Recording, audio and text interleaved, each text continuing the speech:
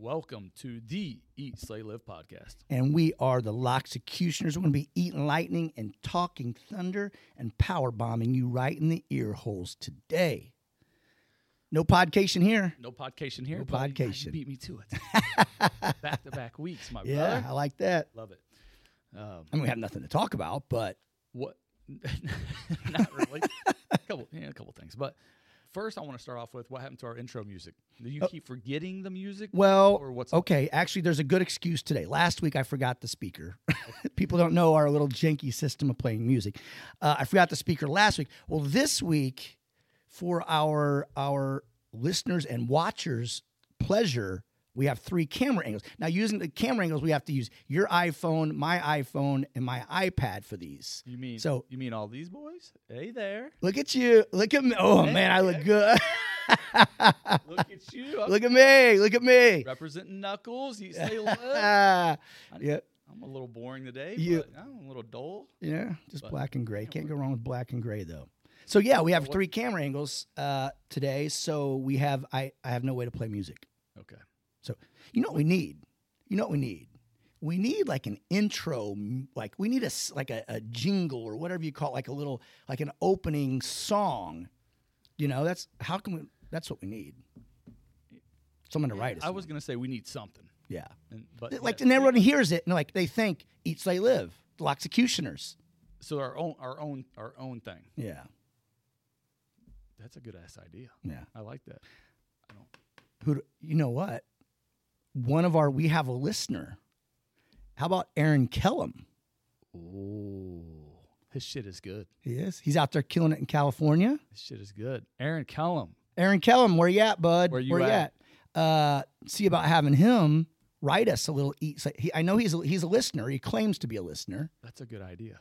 I don't. Is he too big time for us at this point, Might though? be, because he shit, man. And I ain't writing you freaking dickweeds a freaking intro. Aaron, intro for a T-shirt. Huh? Yeah, Come on, come look on. at this. You want this one? You want the one with our faces on it? Look at this. Look at this. Look at this. T-shirt. Come on, Aaron. We'll send it to you, bud. That's a good idea. That is a good idea. Yeah. We got to find somebody. Yeah. And you know what? You're really not supposed to play the other yeah. people's music. So yeah. I wonder if that has anything to do with like once you do that, because sometimes like you'll do it on like a Facebook post, and they'll cancel your post or whatever. Yeah. For somebody's music, or you got to say this is not my music. Or Yeah, whatever. did I wonder that if work? affect- Saying that I do not own the rights. I have no idea. I've never. used Facebook's like, music. we're going to take it down. It's copyright. Oh crap! That we cannot take it down. They put I do not own the rights to this music. We had them. You know, if I was like a rock band or whatever, say I'm AC/DC, and someone wanted to put Thunderstruck to some video, I'd be like, cool. Let them because like if I put music to something, I've bought it on iTunes generally. Yeah. And it's like, all that does is give them exposure. You'd think it would be a good thing. I don't know. You think if we played that during our intro, someone might be like, "Oh, I haven't heard that song in forever. I'm And downloading it." Download it and go listen. That's what I think. All 4 of our listeners are out there. Oh, I've also been told by our brother Ty that we got to quit using the 4 listener joke.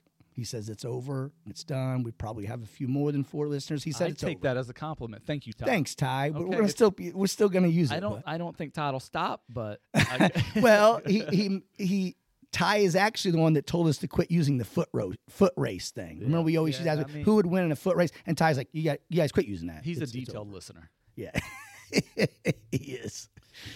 So let's talk a little bit about our last podcast. So we didn't do a little outro on it at all, but Steve Medford came in last week. Had Medford in. Great pod. You know what? I don't listen to our podcast anymore.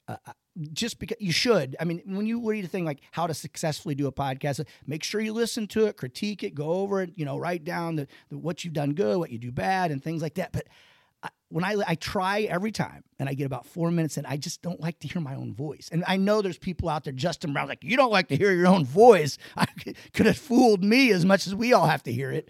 But We did a very good job at the beginning of both doing it. And then we would talk about it. Hey, you need to do this, or I need to do this, whatever. We were pretty good at it.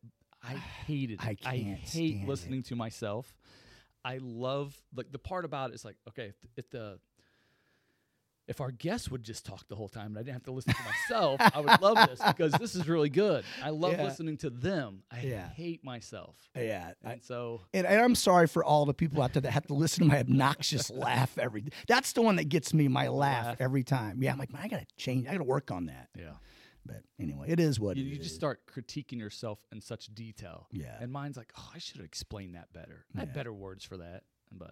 But anyways, back to Medford. I thought he killed it.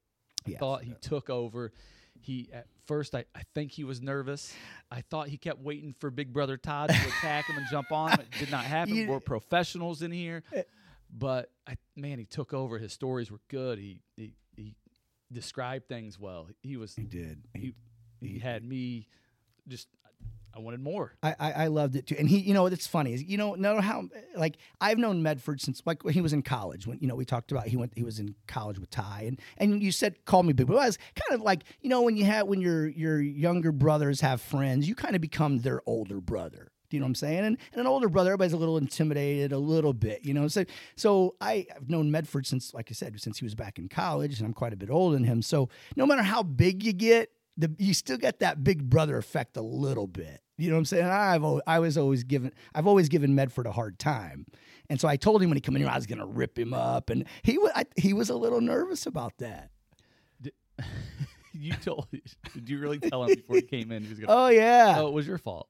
A little bit, but no, he killed it. Like, and you shared the post about the podcast, and I can't remember what you said, but something about how well he did in here, but how well he does at everything. Basically, yeah, he does. He came in and took over like everything else he does. Everything else he does. Starting with the lawn business and going, what I'm saying, and just building that up when he was in high school and college, and then playing basketball and coaching basketball, and now his own business career, like everything, And I'll go back. I said this on the show, but I just truly believe it.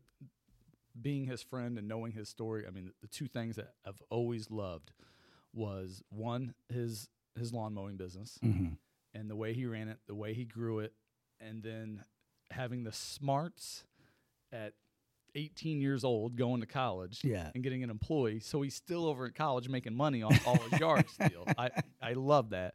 And then two, I can listen to him stories about him starting those first 3 years or whatever and just going door to door. That's starting amazing. in a different town in Brighton. His office is in Jerseyville. Starting in Brighton, hitting a couple towns before he gets his technique down and his story down and becomes better before he gets into what would be his big pond, Jerseyville. I feel like I'm a pretty outgoing person, but I feel like I would have troubles knocking on doors like that. I just, Extremely tough. Yeah. I mean, being a salesman and have to go door to door or even, calling people, very difficult.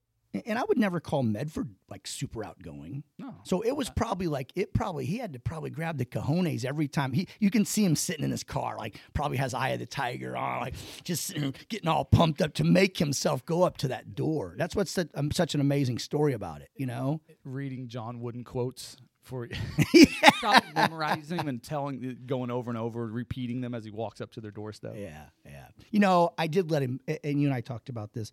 I did let him off the hook. We had him almost crying. We had him there. The tears were there, and I saved him. I did say I took over and started talking. If we ask one more question, like the waterworks are going. They're going. You know what I'm saying? We push that one step farther. They're happening. And for anyone that says I don't have a heart, I have a heart. I started talking and took some attention off of him. He didn't cry like Brad Wells. Sorry, Chief, if you're listening.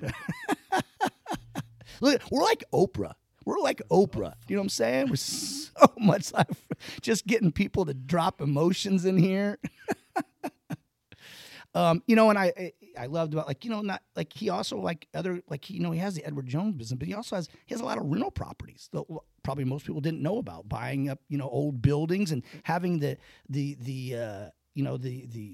foresight to take over Jerseyville Main Street. Yeah, and now having you drive lofts through it and it looks great. I think he's just kind of spread. Everybody else is like, oh man, look.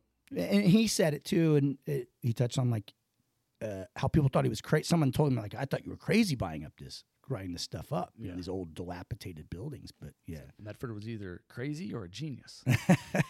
Now speaking, I'm definitely not calling you a genius. We both know that. And you probably don't want to talk about it, but I don't care. So you just bought a bunch of apartments, didn't you? Yeah, never really talked about this. What's that? I close on 8 more in a couple weeks. That'll be 33 total. 33 units? Yeah, Wow. 33 doors. I bought. Yeah, I've just been. I'm a firm believer in I don't want my money sitting somewhere and not working for myself. I want my money to make more money. I'm a firm believer in that, and I'm a firm believer in doing something that you know with your money. Right. And even having Medford in here, the stock market isn't something that I need to get better at. I need to learn more about it. So I don't feel great putting my money. I have money in it, but growing up in the rental business, that's what our parents did. Right. I had to go do things for them, and seeing how it works, I feel a lot more confident with that. And over the years, you save a little money, and that's what I've kind of invested my money in, a little bit here and a little bit there. And all of a sudden I turn around, I'm about to have 33 doors. and the apartments you just bought are like, they're what, 100 yards, 50 yards from the brick house? Yeah, closing on those right now. How many units are in that? There's 8 of them. Yeah, so 8 apartments in that? 8 apartments. Uh-huh. And I've it looks bigger. Does it? Yeah. That's in my store. Looks bigger. Well, there's so what she said. There's 7 inside, and then there's that little detached 2-bedroom house right there next to it. Uh-huh. And what I've learned over the years that it's best not to have neighbors. You know what? In both our businesses, we're not good with the neighbors. I love my neighbors at my house, but during my business, I'd like to control. I'd like to be able to control my property. Right. And as time goes, we have plans to restore. I don't want to say restore, but to bring them up to a little more modern. So I'm seeing here's what I'm seeing. You're buying these apartments right next to it, so like employees are going to be living there and walking to work. They can never be late. You can always knock on the door, see their car there. You're gonna have like your regular customers are going to end up living there or whatever. So if employees and customers live there, that even for the better. Even better. They're all rented out right now, so which is even better. Yeah. So as soon as it's turnkey operational. It should pass all the codes, and so I think it's a pretty good investment. And so 33 of them now. Got some offices, apartments, one single family house, couple duplexes, triplex. That'll be my second apartment building. Nice. A lot going on, little brother. A lot going on.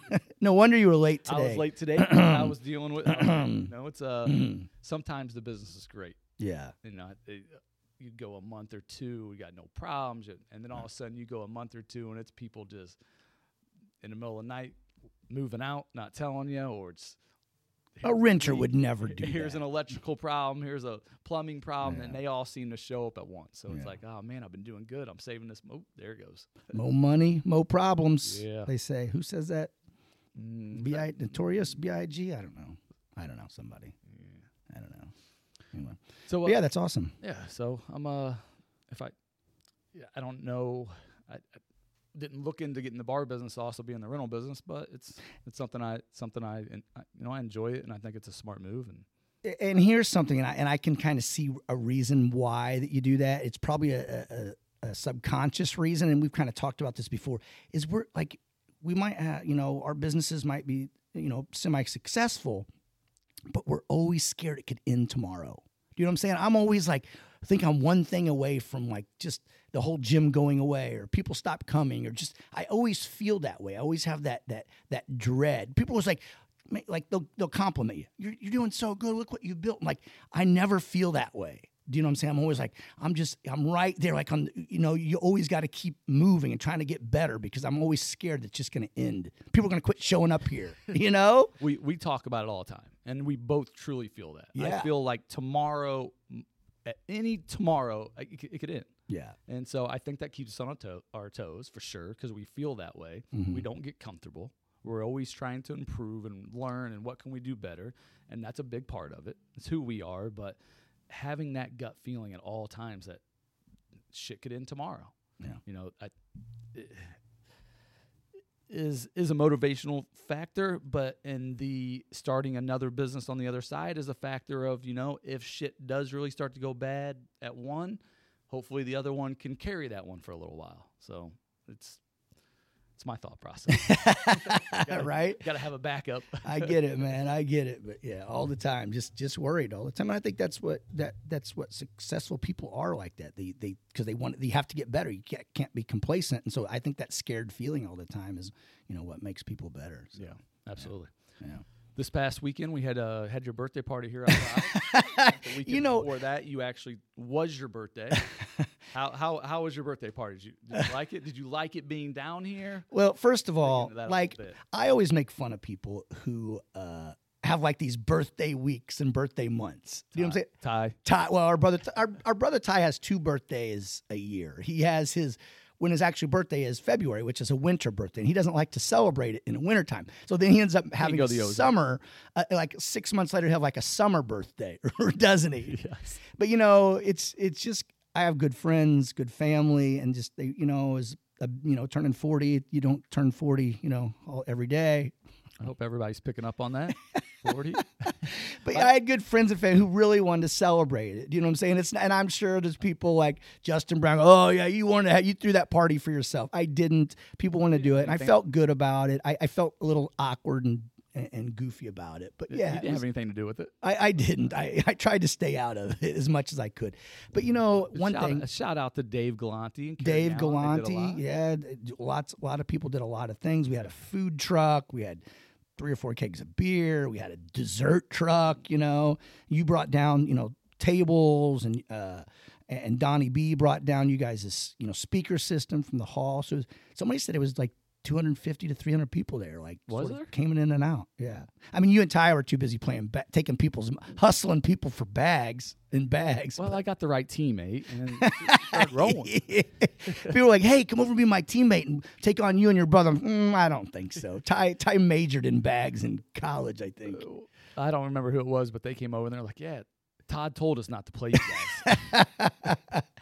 But yeah, the party was a great time, wasn't it? Yeah, it was so fun. It got Whitey out of Calhoun. It's big. If he, you know what I'm saying?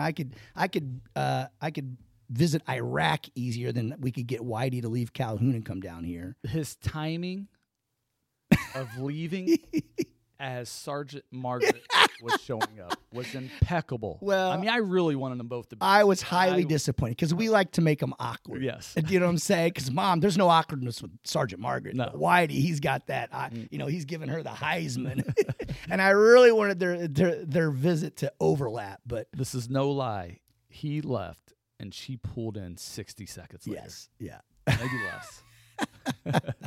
That was amazing. And I can't talk about my stupid birthday without bringing this up. So the good people of Pride, I don't really like getting gifts. I mean, I like getting gifts. I like for you to come in here and say, "Hey, I got you a Brick House T-shirt," and throw it to me. I'm like, "Thank you very much." I love those gifts. Like that. Yeah. I do not like someone bringing me a gift wrapped up and hand it to me and say, "Here, open it." Like, dude, I would rather get kicked in the freaking balls than that. And I think what you're saying is like, it's your birthday. Here's a wrapped present. Like, if someone brings me a wrapped present for nothing, I'm opening up. Let's go. Yeah. I love that. I don't mind. But for my birthday, I don't know. I don't want. Yeah. Here you get. I just don't like the unwrapping in front of someone. It doesn't matter the subject. If you have a gift for me, just leave it somewhere and I will grab it or throw it to. Like, Haley and I got a system. Like, if we give each other a gift, you just lay it on the desk and you get away and the person isn't going to be there. You're going to be there at the same time. Like, Haley got me a couple of pretty cool gifts and they were laying on my desk when I wasn't there, when she knew I wouldn't be there. But anyway, my story was, so the people of Pride, they kind of knew that and they knew I didn't want them like going together and buying me something. So they, did like a little, I don't know, call it a fundraiser or something. And, I Knuckles, kind of the gym mascot here, my dog. And I had a dog before that who was kind of the gym mascot, Gia. And I got them both from a place called Hope Animal Rescues. And so they're kind of near and dear to my heart. And so they all got together and donated $2,700 in Knuckles' name to Hope Rescues. It's the first I'm hearing of that. Yeah, it's a true story. Which also... They did it right before Circuit, like the day before my birthday, the day after. I'm not sure, but they presented me with one of those big giant checks. And Dr. Turner, Dr. T, they call him, our resident OBGYN here. We should have him on the podcast. Let's do it. A gynecologist on the podcast. So he he gets on like the megaphone and starts saying all these nice things. And I want to apologize. I reacted horribly to it. Do you know what I'm saying? I just felt awkward. I was trying to turn the music up to drown him out. I just wasn't ready for it. Do you know what I'm saying? It took me, and they presented me with this big check, $2,700 to, and I do that stuff to other people all the time. You know what I'm saying? Let's get back to this reaction. It was bad. I was sort of ignoring. Did it catch you off guard so much you were kind of embarrassed? So you tried to ignore it instead of just soaking it in. Yes, I did. And then this really happened, and this is going to sound too much of a coincidence. So as he started talking, he's saying all these nice things, and I'm not really hearing what he's saying. I know so I plug. This is true. I plug my iPod or my iPhone into the stereo at the gym, and I was going to crank it up and drown him out. Is what I was going to do. It would not work. It wouldn't. I don't know why it wouldn't work. We end up not being able to use my phone to play music during circuit, which we always do. We had to use Haley's. I think it was God's way of saying, nope, not this. You're not drowning. Dude, that is a true story. And then I was flustered because it wouldn't work, and he was saying these things, and they're bringing this giant check in, and then Kim Galante from Hope Rescues is standing there. Where's the check? It's in my office. Oh, shit. We got to get that in. Sure. Maybe if we pause this at some point, we'll bring it in. We're bringing that baby. But yeah, they $2,700 and name it, which is that's amazing. I have a couple stupid little dreams that I hope I have in my life, stupid ones. One, I've always wanted to throw out a first pitch. I like Busch Stadium. Right. Okay. And I've always wanted to get one of those big ass checks. Wish I had my name. No, I'm just kidding. But yeah, so the birthday was fun. It was good stuff. Went and did my little annual trip down to the Ozarks, which was pretty fun. Sammy and Ty always make a. They dress. There was like 10 people dressed the way I dress. I guess it's the way I dress. I don't know. Ty had some American flag nut huggers on, which was disturbing. Which was very disturbing. But you see his legs. I've seen better legs under a table. You see that? So yeah, it was good. I'm glad it's over. But so let's get into.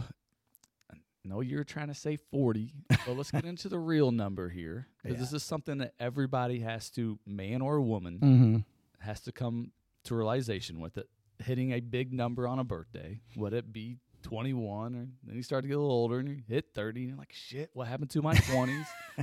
And then you hit 40, and you're like, 40 is the new 30. Yeah, you make those things. Yeah, and then you hit 50. Yeah. And 50 is a big one. Man. Because a lot of things start going into your head. In 20 years, I'm 70. In 10 years, I'm 60. God, I used to think those people were so old. So now I'll say this for you. Not many people are guessing you're 50. Yeah. You stay in shape, and we've been blessed with some good genes. We look a little younger than our age. You look good for 50. Thanks, Ross. You're in shape. How's 50 been psychologically? It not great. It wasn't, and no other birthdays really bothered me that much. It's just 50 did kind of bother me. Do you know what I'm saying? I don't know why. Like you said, I stay in shape. I work on not looking 50. You know what I'm saying? I stay in shape. I kick my ass every day. And like you said, we do have good genes. I see. So, and sorry, but I'll see some people that like I went to high school with, or somebody that's 50 years old. I'm like, I look like they could be my mom. Now, that could just be my own unself-awareness. You know what I'm saying? Absolutely. That could be. I don't. Still thinking you look like you're 30. Right? You see yourself in a different perspective. Right. But, and I definitely act younger than 50, and in sort of a lot of times an immature way. I wear a Viking helmet in a swimming pool. But, it's just, I don't have any kids. I've never been married. So I always tell people, like, you got these kids, and I have friends that have grandkids, Yeah. And I always say that's a multiplier. So I'm basically, I always say that kids and wives and ex-wives and second marriages, that ages you a lot, So you had a few days there where hitting. I did. It did. It didn't feel. Yeah, it didn't. And there was a point like, I'm just calling this party off. I just don't really want to call attention to it. I don't. Do you know what I'm saying? I'm not going to do that. 'Cause it's not going away. Like parties, but it's like I'm about to turn 39. Mm-hmm. Even at my age, you start thinking. When you start thinking about your age and how quickly it all goes by, and how much time you really, if you're even lucky enough to live to be your 80s or 90s, how much time you really don't have left. And with kids, you start thinking about, man, when my youngest is 21, I'm going to be almost 60. Yeah. So you're like, fuck, my kid's going to be 21, like really starting to develop, becoming a man. I'm going to be fucking 60. But and you can do a lot of it. Oh, man, then he gets married. If he gets married when I did, I'm going to be fucking 70-something. Yeah. He starts having kids. I'm going to be a grandpa at 70. Fuck, I should have started this a long time, but yeah. But I was working on me still when I was younger. I wasn't ready for kids. So, I mean, I'm happy the way it all turned out, but my point is, if you start thinking about your age and shit, it can fuck with you. Mm-hmm. I agree. But try not to do that shit. But also, and I'm going to go rewind a little. We work on ourselves hard. Do you know what I'm saying? We work on ourselves physically. We take our health very important. Like, we make that a huge factor in our life. Yeah. You know what I'm saying? That's why, that was what I kind of started thinking about that and the things that I can do that, I know a lot of people that are my age can't do. Do you know what I'm saying? And I don't mean just working out. I'm lifting Atlas stones and doing, like crazy workouts like that. But we work at it. You know what I'm saying? It's that's what we do. We try to put, like you and I have talked about diets and stuff in here and things like that. And, so many people out there they just let themselves go. Yeah. And then they get older and then they try to start, I'm 50, I'm going to start now. And it's so hard. That's why I try to tell kids, like the college athletes that I work with that get out, they graduate, and they just kind of start letting themselves go at that point. It's like, no, you're not going to get it back, and I think more people, what's that saying? Either take time for your health now or you're going to be forced to take time for your health later, meaning doctor visits and medication and things like, I have not been to the doctor. I wouldn't even guess. I don't think since I started Pride, which was 10 or 11 years ago. People are like, hey, did you get this check, your colonoscopy? Or did you get like, no, I'm not getting I've never gotten any. I don't know when the last time I haven't had a physical in, 15 years or something. I think the last time I went to the doctor is when I, dodgeball injury, got caught in the hand with a dodgeball thrown by ruthless Robbie Lawler, snapped my wrist back. I went and got 3 cortisone shots in it. So, but yeah. Yeah, you can turn back time if you work at it a little bit. I guess it's so easy, and me with 3 kids, it is so easy to get out of working out and eating healthy. I mean, it's an everyday challenge, but it is my lifestyle, and so I'm gonna do it. But I can. There's half of me. There's a little bit of me that can understand how some parents can get away from. I mean, there's just so much, you're working, you're driving, all of a sudden your kids have this and that. And I mean, it's very easy to get into that slippery slope. Again, take time for your health now, or you're going to be forced to. You know what I'm saying? Like all of a sudden you're going to have a hospital stay, or, you know what I'm saying? You're going to be, I have so many friends that are like on all these different medications.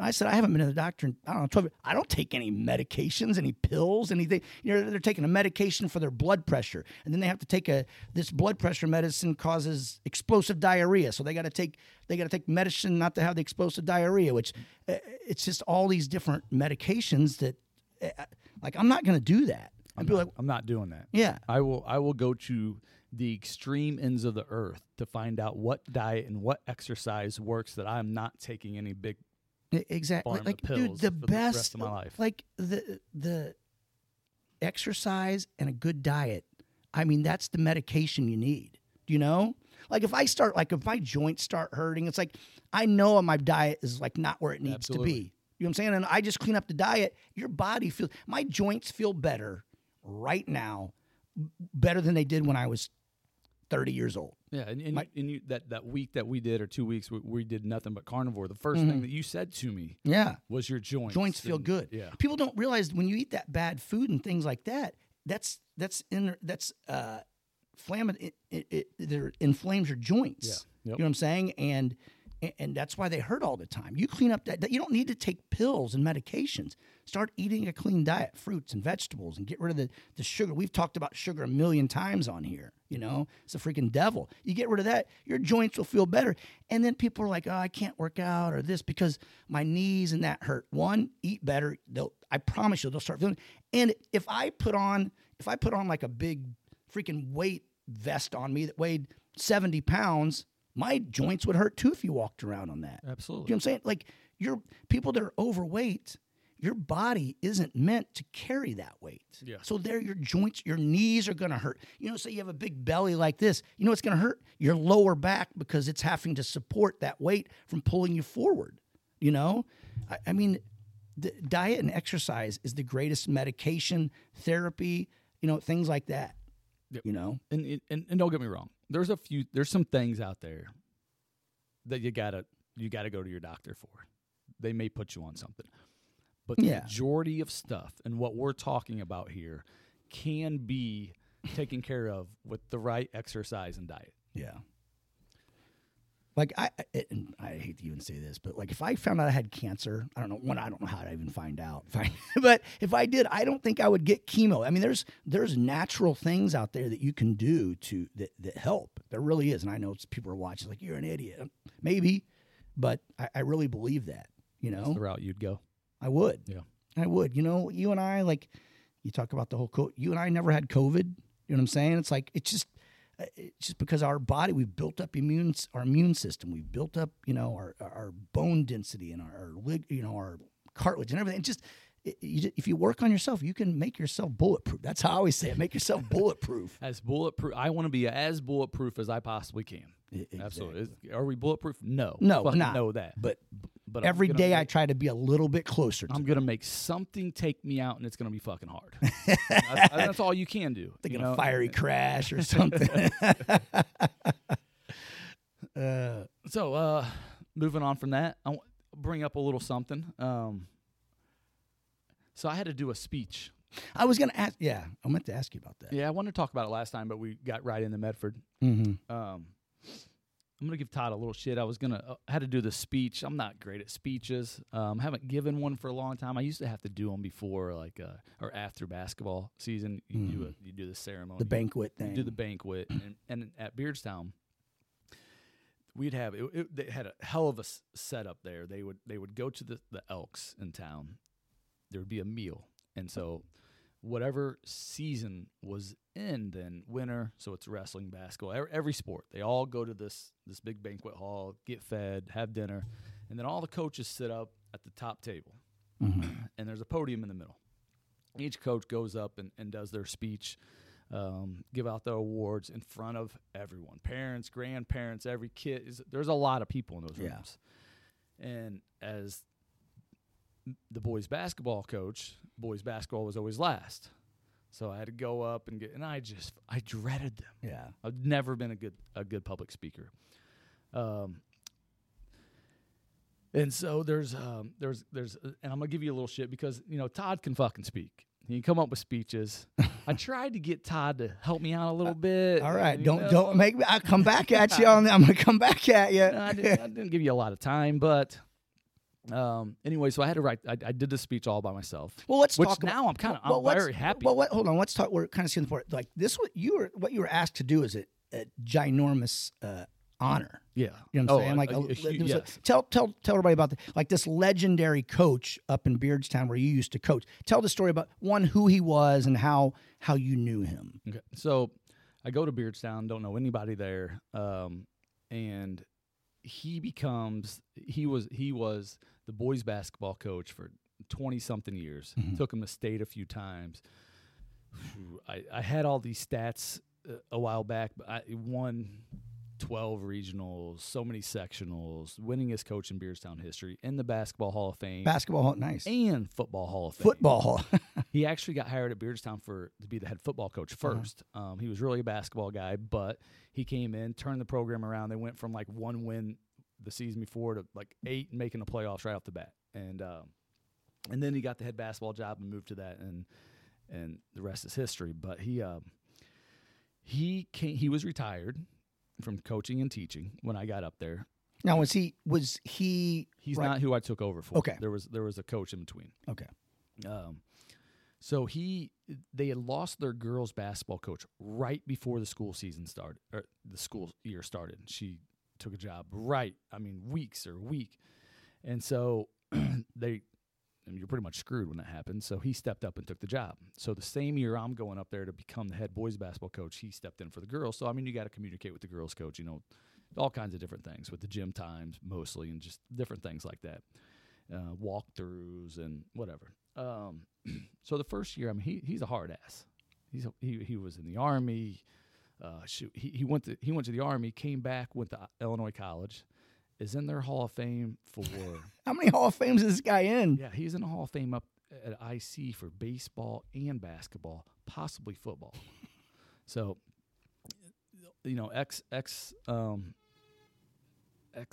I wanted to say Marine, but that might not be right. But anyway, so he's in the Army, comes back, he gets an education, and so goes back. So he's a hard ass. So he's not easily impressed. You can't give any smoke up his ass, and he's going to like you. Mm-hmm. So tough guy to impress. Yeah, not taking anything fake. And so after the first year, our relationship's a little rocky. Didn't get off, on the right foot. Well, you're how old are you at that 25. point? 25. I don't know shit. And how old is he at this point? He's in his 70s. And he's in Hall of Fames and things like that. And here comes this punk ass kid, you. Exactly. Thinks he knows basketball and you don't know shit. So after he did the girls program for the first 3 years I was up there. After the second season, in that season, I started asking him questions about, hey, what would you do in this situation? We started talking basketball a little bit.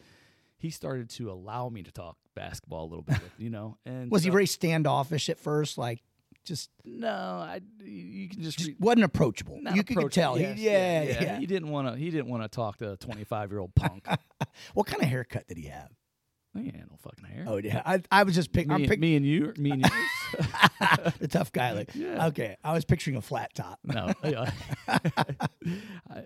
I would say flat top back in the like day. the gym teacher from Beavis and Butthead. Yeah. So, he stayed in good shape. He not a fat guy. He's probably like I am whenever I get to that age. Mm-hmm. But so anyway, so towards the end of that second year, I started kind of picking his brain about some things, and that led into just talking about life a little bit. Still wasn't a great relationship, but he at the end of that season, we did a jersey turn-in and stuff like that, and so we're sitting on the bleachers one day before that day, and it was a half day of school or whatever, and that's why we were doing them on that day. But he walks in, he sits down, we're talking, blah blah blah, and he says to me, "This is a true fuck story." Mm-hmm. So he puts his hand as he goes to leave. He's gonna go into the office or whatever. He puts his hand on my knee, and he says, "Ross, you're a fucking idiot, but you're gonna be all right." So I'm like, "Hey, I think I won." Those are exact words. You're a fucking idiot. I think you're gonna be all right. So to back up a little bit, so then after that, our relationship took off. We'd go get beers. We'd talk basketball all the time. His family would invite me over for dinner, home cooked meals. Yeah, because you're up there by yourself at that 2 point. hours away. Yeah. That's before he met Dawn. Yeah, brought me into their family. Yeah. Okay. So it took off after that. So he got into bad health, cancer, and he's also 92, and so I went up to see him, say my goodbyes and stuff like that. But his grandson played for me, starting point guard for me for 3 years, and I have a very good relationship with him still to this day. And he got a hold of me after Bob had passed away and asked me if I would speak during his celebration of life. Really? Yeah, truly a fucking honor. That is such an this honor. guy has touched. He's been, I think 3 different high schools, have coached so many people, have touched so many people's lives, when students and co-workers, Mm-hmm. players from football, basketball, softball. It goes on and on and on. And to live. And you've been gone from there for a long time. 7 years now. Yeah. So he became a huge mentor for me. Mm-hmm. after a bad loss or something, him coming into the locker room at the right time, him asking me to go get a beer, is always the timing of it. He always knew because he'd been there. He always knew what I needed, And so our relationship just really grew. And I mean, it gave me, when he asked me that question, it gave me chills for, When the son asked you when he asked me that, grandson asked you to gave me chills. And you're so honored. Absolutely, I will. And then as the best man speech or anything else, then you're leading up to those. Like, oh, it's such an honor. I can't wait. This guy, and then you're like, oh, now I have to actually write it and do it. Yeah. And so they had a little funeral beforehand, and then after the funeral was the celebration of life was at the high school gym in Beerstown. Newer gym, 10 years old or 15 years old, big. At the gym. You knew that it was going to be packed. Yeah. And so, you walk up to a podium, you're there on an island by yourself, and you're just looking at a packed gym, you're just looking at the crowd. And first of all, you've been gone there for 7 years. And so they're like, what's this guy doing back? Do you know what I'm saying? Like, they didn't realize the relation. A lot of people probably there didn't realize the relationship you had established, him being a mentor to you and things like that. A lot of these people are like, who the hell is this Ross Locks? He was here for, how many years were you there? 6. Like, he was there for 6 years, been gone 7. And all of a sudden they asked him to be one of the speakers there. And that was in the back of my mind. A little bit after I got that, you're just so honored. And, then I start writing the speech and taking notes, what I want to talk about. And in the back of my head comes a girl, I'm like, man, I'm going to go up there. There's going to be a lot of people that see my name on this list. And I come up there, I'm like, why the fuck is he? Why is he talking? Because they don't understand our relationship. And me and Bob had stayed close even after. I mean, him and his wife had come down several times. I ever go up there, I always go see him. So we stayed in contact. But our relationship really was that tight in the last 3 years I was up there. And so Bob's not one who's going to talk about, oh, yeah, I was talking to Coach Locks. I gave him some tips on it. That's not his style. He ain't telling anybody anything. He'd tell me, hey, I'd take him to go scout teams with me and stuff, And it was just always fun because he's just such a character. And to hear him talk about this or that, I mean, it's just story after story. And the guy was amazing and just fun to be around. And so our relationship grow, and he ain't going to tell anybody, oh, yeah, Coach Locks is down there running that offense, or he ran that play because I told him it was going to work. Yeah. He don't tell anybody that shit. He's not taking credit for anything whenever he helps you figure something out. And so, anyways, the day of the speech comes. I think I do a pretty good job on. I write some good things. I start them off with this story on the speech. And I'll get back. And giving a speech is so hard, And so I believe there's probably a science kind of out there of how you want to grab their attention and different things. I don't know any of that shit, but I'm sure it's out there. Right. And I do know that doing this show definitely helped me do that. I've never came and talked like the way we talk on here. People don't realize this is going to sound so corny to people listening and watching, but like when you put these headphones on, we hear ourselves talk, and you put a microphone in front of you and cameras, like it's not easy to do. So I've had people who've like seen me do it, so they kind of started doing differently. Like, it's not that easy, So yeah, I'm sure it's helped prepare you a little bit. Absolutely. So I had this. They had told me, hey, everybody's wearing orange and black. That's all they really told me. I'm like, okay, well, I'm going to a celebration of life, and I have me and you're the same. I have every T-shirt I've had from Beerstown. I kept them all, right. All the T-shirts. Now the coaching stuff I gave away before I left and things like that. So all I got is orange and black T-shirts, and so they want everybody in orange and black. Well, I'm going through this basement closet that we have where we keep all our stuff. You don't want to throw away, but you don't need it in your closet. Yeah. And there's this one orange and black. It's a checkered orange, black, and white button-up shirt. And I'm like, oh, that's perfect. Oh, great. I'm a little dressed up, got a button-up on, but I'm not no tie. Well, I show up. Well, everybody's wearing fucking T-shirts. They were. And I'm like, man, I had some badass T-shirts, but it worked out anyway. So this button-up shirt I wore to one fucking game up there. One game, and I brought this in the speech. And a buddy of mine that I became real close with, that's a parent of actually a couple of my players that were there. That's where I stayed when I went up there, and if I ever go up there, I stay there. And so me and him were talking before the game, and he's always joking and shit, and he says to me, he makes fun of my shirt, whatever he says. So when you wore that shirt for the game, that one game you wore, your buddy made fun of you. Made fun of it. What'd he say? I don't remember, but he wears a flat bill hat, and he's a duck hunter, beard down to here. I mean, he looks like a duck hunter point on. Right. Plain T-shirt. And you got this black and orange checkered button up on. He's making fun of you. Got it. So you never wore it again. So in the speech, I say, I tell that little story right off the bat, and tell the story and said, love you, Scott, but nobody's taking fashion advice from Scott Vermillion, blah blah. And I go after the game.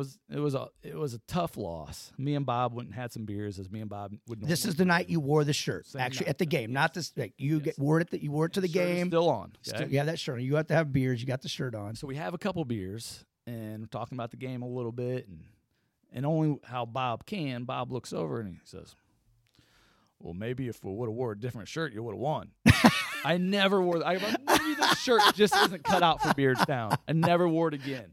So I told that story. That was my first paragraph. I told that story. So they all start cracking up. It's great that you still have this shirt. Can't believe, why would I have that shirt? Wore it one time. One time.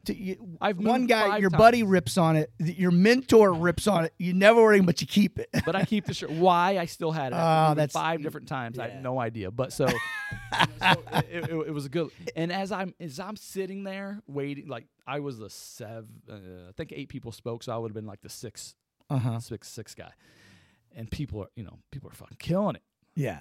And so then I start second guessing myself. I'm like, I don't know if I should. And you're wearing this ugly ass shirt. People are like, why is he wearing this ugly shirt? I should skip that first paragraph. That's fucking cheese. Like, I'm trying to get them to laugh. I'm not a jokester. I'm not Todd. I got to cut that paragraph out. Yeah. But then, then the other side, fuck that. You wrote it down. You're fucking right. You're saying, okay. Right. So that's the one part that I wanted to bring up about the speech. And the other part, so. Is the shirt? Hold on. Is the shirt really bad? Is it terrible? No, it's not. It's not. It's not. Okay. And hey, afterwards, people coming up like, I love it. It's a nice shirt. I mean, it's from Express. It fits well. Yeah. It's not bad. I got you. Nice cut on it. So another one leading up to it. You don't know who's gonna be there. And that story that I told about Bob saying, "You're a fucking idiot." Yeah. I said it like that. I dropped the F-bomb. No, okay. So you told, okay. So I write the speech and I put in there, I put in quotes, "You're a fucking idiot." Like, I'm saying this. Yeah. And then because he was you and I have talked about it. He cussed. Like, he was an army. He was in the army. He would. Yeah. Yeah, he cussed. So, but as the day comes, day I'm driving up there. Yeah. And I got my speech down pretty good, and I'm going, man. I'm like, I'm gonna call Ty. I'm gonna get Ty's advice. Mm-hmm. He gives us the good advice, So I call him and say, "Listen," I break that part of the speech down, and I'm like, he's like, "No, you can't say that." He's like, "There's gonna be kids there. They're coming from a funeral, but it's like a celebration of life. You can't say that." But I'm like, I know. I'm like, that's what I'm thinking now. Before, I'm like, no, this is Bob saying it. I'm like, people are gonna. If the people there, they know that that's the way he is. I'm like, man, they asked the fucking bar owner. What do they that? You own a tavern. So I'm like, man, these people, I'm not going to see him anymore. I want to say what Bob said. Yeah. But you start having such second doubts about it. And so I call Ty and we go over and he's like, "No, you can't say it. You can't say it." And then I bring up, and man, I agree with you. But then I bring up some point like, this is how Bob would talk. Yes. This is what he would say, And it's like, I'm either going to go down in flames because people are going to be like, "What the hell is this dickhead doing?" Or they're going to love it. All right. I want to go for the love it. The people that truly know him would love it. Yeah. And if they didn't truly know him and they don't laugh and they think it was bad, then you know what? You probably shouldn't be sitting in that gym anyway. So that was a big decision. Do I say it or not say it? So once at the end of the conversation, Ty's like, "You got to say it. You got to say it." So I'm like, I'm saying it. All right. So at that point, I'm like, all right, whatever is down on here, I'm saying it. Yeah. I'm sold. Okay. And then I still had second doubts, but that crept back into me, and I went with it all. So when I went to say it, I dropped. So these are Bob's words, not mine. Yeah. And so then I told the story, and then I said it, and the fucking crowd. So I got them laughing a couple times. Yeah. Okay. And now then I lead into, I tell them this little story about me going up to see Bob the last time to say my goodbye. This was like he was on hospice? Yes, he's on hospice, and they're like, hey, if you want to come see him, you know, last opportunity. So I say, you know, I tell the crowd, you know, the story about Bob telling me, hey, you're a fucking idiot, but you're going to be all right. And so then then I lead into, you know, 2 weeks ago, I got to go up and say my goodbyes to him. And I think I turned out being all right in Bob's eyes, is because when I go to leave that day after spending all day with him, I've been down and I tell him how much I appreciate everything he's done for him. I love him, you know, et cetera, et cetera.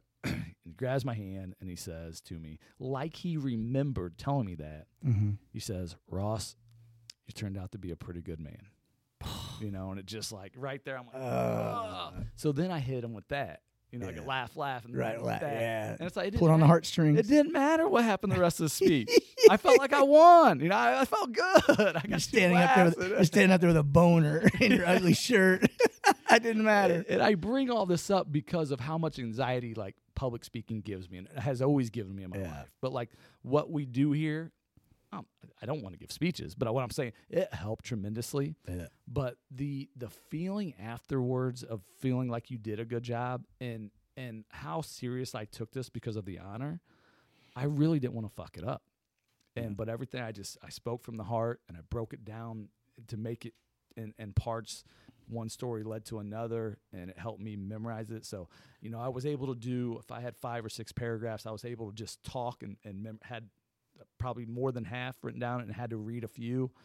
And even though I had it down enough where even the ones I had to read, I could still look up and go and then look down a little bit. And so, and how important it was to me and what it meant to me to go up there and give that speech and then come out feeling like I did a good job and I did this guy justice of what he did for me in my life. Yeah, that's amazing. That's a freaking great story. That's amazing.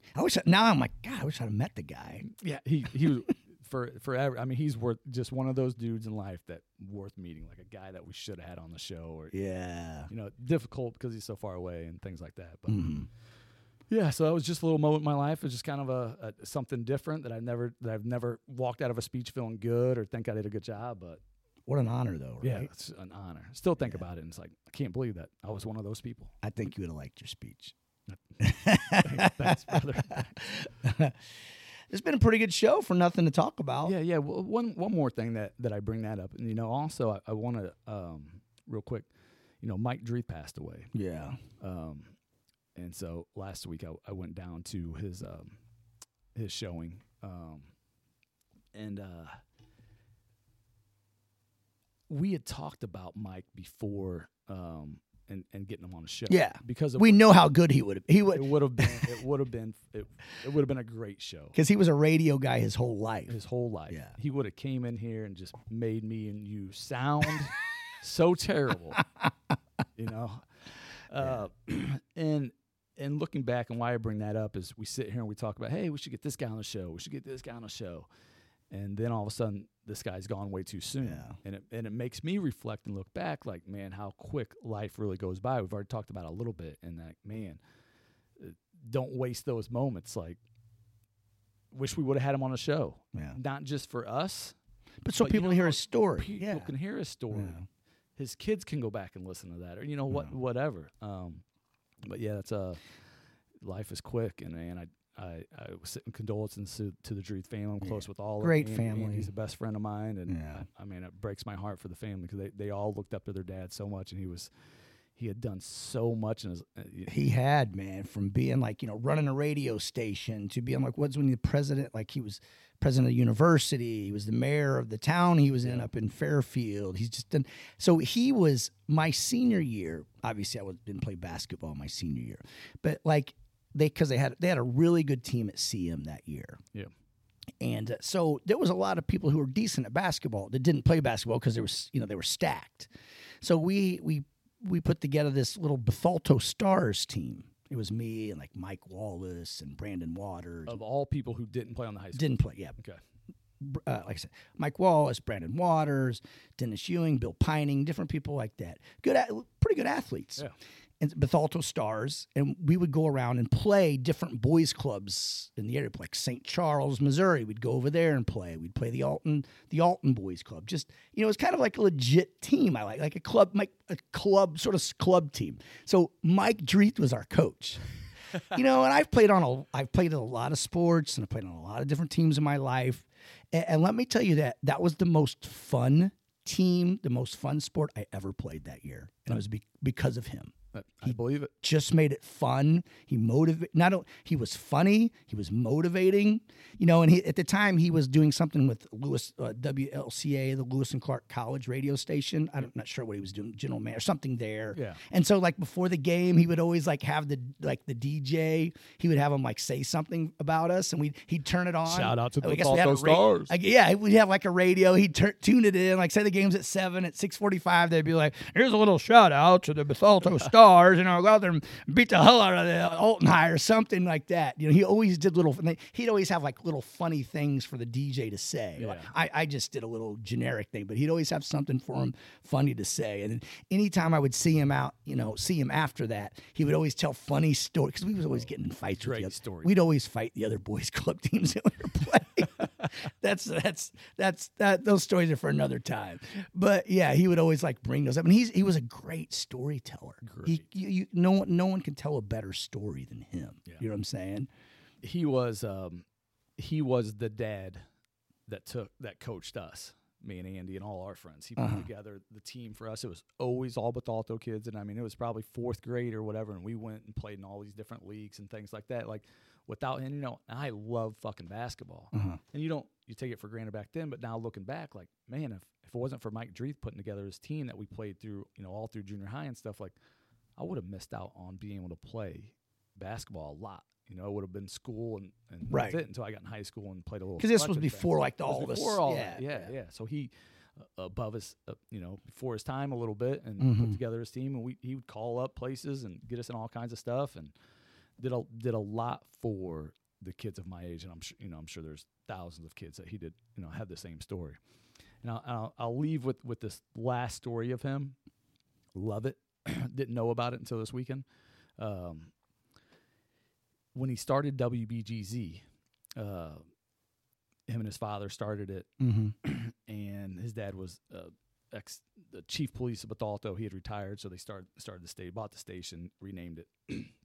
So to get attention for the station, the Pulaski Day was the first time Pulaski became a holiday.